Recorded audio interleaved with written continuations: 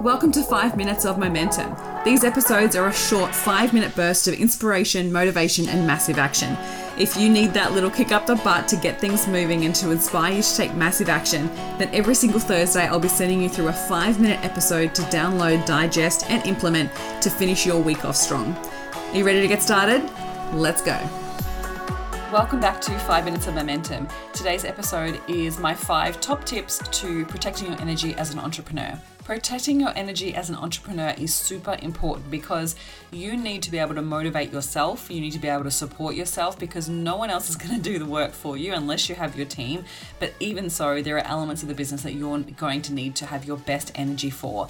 And so protecting your energy is super important, especially if you are in a service-based business, because you are giving so much of yourself to other people. And so if you're not taking care of your own energy and protecting your own energy, you can be quickly depleted and then you end up giving the dregs of your energy to others. And so what I wanted to do today is share with you my 5 top tips for protecting your energy. So then you can adopt some of these to improve the way that you are managing your energy throughout the weeks. My first one is all about your morning routine. I honestly believe that starting your day on your terms is the most important. So rather than waking up and jumping straight into your messages, your emails, you're automatically basically setting yourself up to be open and available to other people.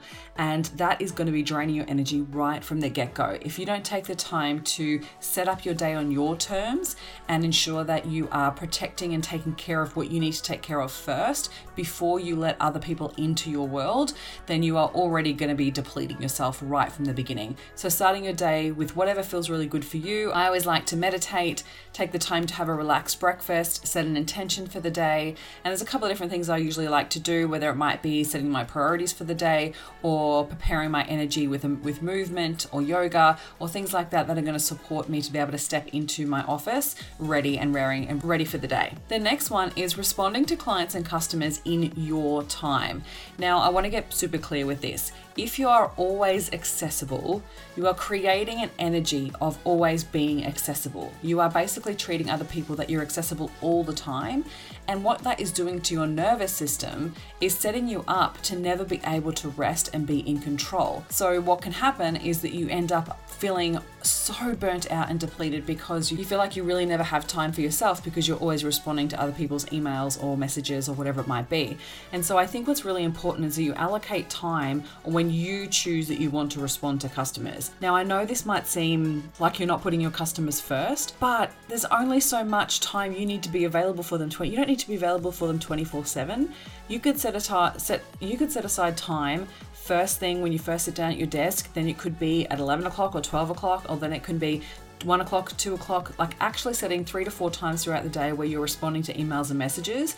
So you're not literally always accessible, because honestly, it drains your energy. It also sets you up to be very unproductive and it doesn't serve the business in the long run. So making sure that you're allocating time, and if you need to do that specifically for certain clients, you know that you can allocate specific time when they know and let them know, set those clear boundaries, let them know that you're going to get back to them at a certain time. Otherwise, you're always going to be distracted and always being pulled away from the things that are important.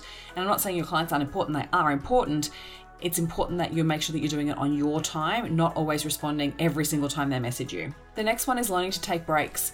You cannot sit at your desk 24/7 and expect to be productive all of that time. You cannot be. It's impossible. Making sure that you're taking breaks to move your body, to get up out of your chair, to make sure that you go getting food, and all of those things are important. But having that movement throughout your day honestly serves your energy in such a massive way. So taking a break to walk around the block, or maybe there's somewhere where you can walk close to your house.